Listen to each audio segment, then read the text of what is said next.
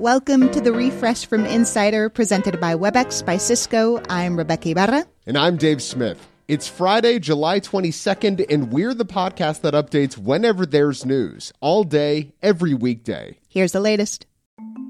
Last night's January 6th committee hearing made the case that Donald Trump purposefully refused for more than 3 hours to ask Capitol rioters to stop.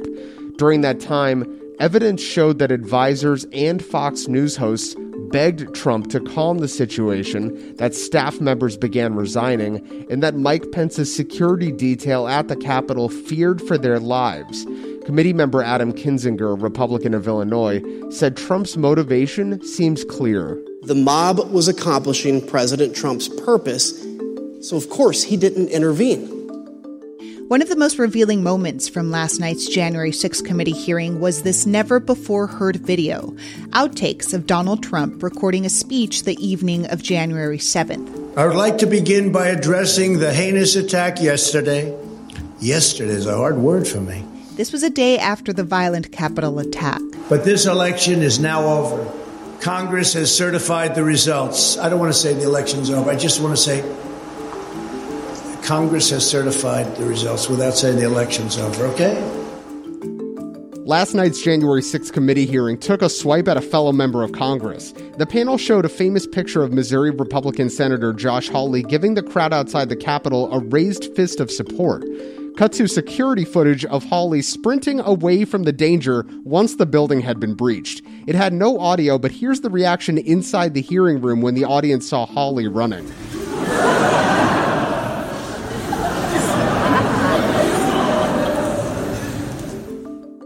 Former First Lady Melania Trump claims she was, quote, unaware of the January 6th riot as it was happening. That's what she told Fox News in an interview. She says at the time she was busy fulfilling her official duty as First Lady to archive the contents of the White House. Trump blamed her chief of staff, Stephanie Grisham, for not keeping her informed. But Grisham tweeted out a screenshot of a text exchange between her and the First Lady from January 6th. In it, Grisham asks Melania Trump if she'd like to condemn the violence, to which she responds, no. It's rare that just a couple of signatures could possibly ease a global food crisis, but that's what we hope just happened. Although still at war, Russia and Ukraine signed an agreement in Istanbul today to restart Ukrainian grain exports. That should unblock 20 million tons of grain that have been held hostage because of the fighting.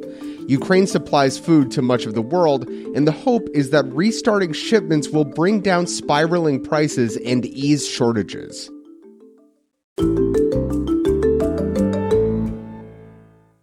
Today and every day, we're updating the Refresh from Insider as news happens, so check back whenever you want to know the latest.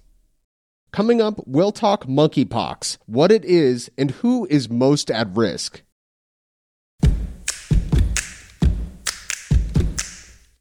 WebEx is driving hybrid work by ensuring almost anyone, almost anywhere can be seen, heard, and have the ability to contribute equally. Learn more at webex.com/hybridwork. A Hyundai subsidiary has allegedly used child labor at a factory in Alabama. That's according to a new report from Reuters. The plant, which supplies parts for a Hyundai factory nearby, has employed workers as young as 12. Some of them even stopped going to school to work long hours at the plant. The company has denied the allegations, saying it's their temp agency's job to recruit and vet new employees. The BA.5 variant is running rampant, monkeypox is spreading, and now there's polio. A person in New York has been diagnosed with polio, the first U.S. case in nearly a decade. The unvaccinated adult first started showing signs of weakness and paralysis a month ago. You shouldn't worry too much, though. People who are vaccinated are not at risk, but there is no cure for polio. That's the sound of Representative Lee Zeldin, who's also the Republican candidate for governor in New York, being attacked during a campaign event on Thursday. Spectrum News shared the video. Zeldin was giving a stump speech on the bed of a truck just outside Rochester when a man jumped on stage with a sharp weapon and dragged Zeldin to the ground. The man was eventually subdued and Zeldin was not injured. We've been trying to reach you concerning your car's extended warranty. That robocall sounds familiar, right? Well, now the FCC is cracking down on these auto warranty spam calls. The agency has identified the culprits behind more than 8 billion illegal messages since 2018 and will now require U.S. phone providers to block them. If you love space memorabilia and have a few $1 million lying around, Buzz Aldrin is auctioning off items from his career as an astronaut. The last surviving member of the Apollo 11 crew says it's time to part with his cherished articles. Sotheby's is holding the auction next Tuesday, and the pieces include the jacket he wore to the moon, which could go for $2 million, Aldrin's Presidential Medal of Freedom, and the pen he used to fix a broken switch on the Apollo 11, which allowed them to complete the mission back to Earth. Monkeypox is here. The first case popped up in May in Massachusetts. Fast forward a couple months, and now over 2,000 people have been infected in almost every state. That's according to the CDC. I have been recently confirmed to have monkeypox. So my name's Matt, I have monkeypox. This shit sucks and you don't want it. People have been coming forward on social media, talking about their diagnosis, like Dr. John on TikTok. Do you want to learn about monkeypox? Because I got it. And most of those people are gay men, even though health officials say monkeypox can affect everyone. I spoke with Michael Goff, the founder of Out Magazine and the current editor and owner of another LGBTQ news publication, Toll Road. He was diagnosed with monkeypox around the 4th of July weekend while in Provincetown.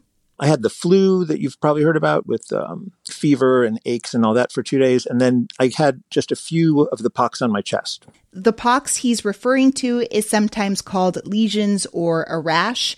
Basically, they're small bumps on the skin that look similar to pimples or blisters, but they can be extremely painful. Goff had a mild case of monkeypox, but others have gotten it much worse. Usually, people can see lesions in what Goff calls under the Speedo area. That's around the genitals and even inside the anus. I've heard some of the most unbelievable descriptions. People having trouble eliminating and bleeding and just really horrible, horrible stuff. And you have to quarantine until every lesion heals, which typically takes 3 weeks, but it can vary. Now, the virus spreads through skin-to-skin contact, but right now it's mainly spreading through sex. It's not easy to catch. But that could change, and critics say public health officials aren't doing enough to stop it. You see, people who are at higher risk, mostly men who have sex with other men, and more on that in a minute, need to get vaccinated. The vaccine is safe and FDA approved for treating smallpox and monkeypox. It's 85% effective for this, which we've all learned from COVID means you can still get it, it just won't be as bad. But for many, it's been extremely difficult to get the vaccine for a number of reasons, and you've heard them all before. Limited supply, failure to order enough when the outbreak first started, and now lots of demand. People have been waiting for hours for those rare appointments, and Goff doesn't know what to make of the healthcare system's response to the outbreak. I'm sort of shocked and surprised. I know plenty of people that work in public health, and they are sort of shocked and surprised. Everyone's very aware of what's happened in the past, in the near past and the more distant past. There's another thing. Goff says health officials are sending the message that monkeypox can affect anyone. And it can, but it's not. Right now, the virus is disproportionately spreading among gay and bisexual men. They account for 96% of cases, according to the Washington Post. So Goff says the warning that anyone can get monkeypox might miss the people who need to hear it most. I don't know that you'd see other communities lining up to get vaccinated so readily. This is a community that's been saved by science before. That was during the AIDS crisis in the 80s. So Why are public officials still not targeting gay men with direct messaging? Well, in part, Goff says, because of stigma. They don't want to repeat the mistakes of the AIDS epidemic and stigmatize gay sex or have people think of monkeypox as a gay disease. We're not going to shame people and call them animals for being sexually active.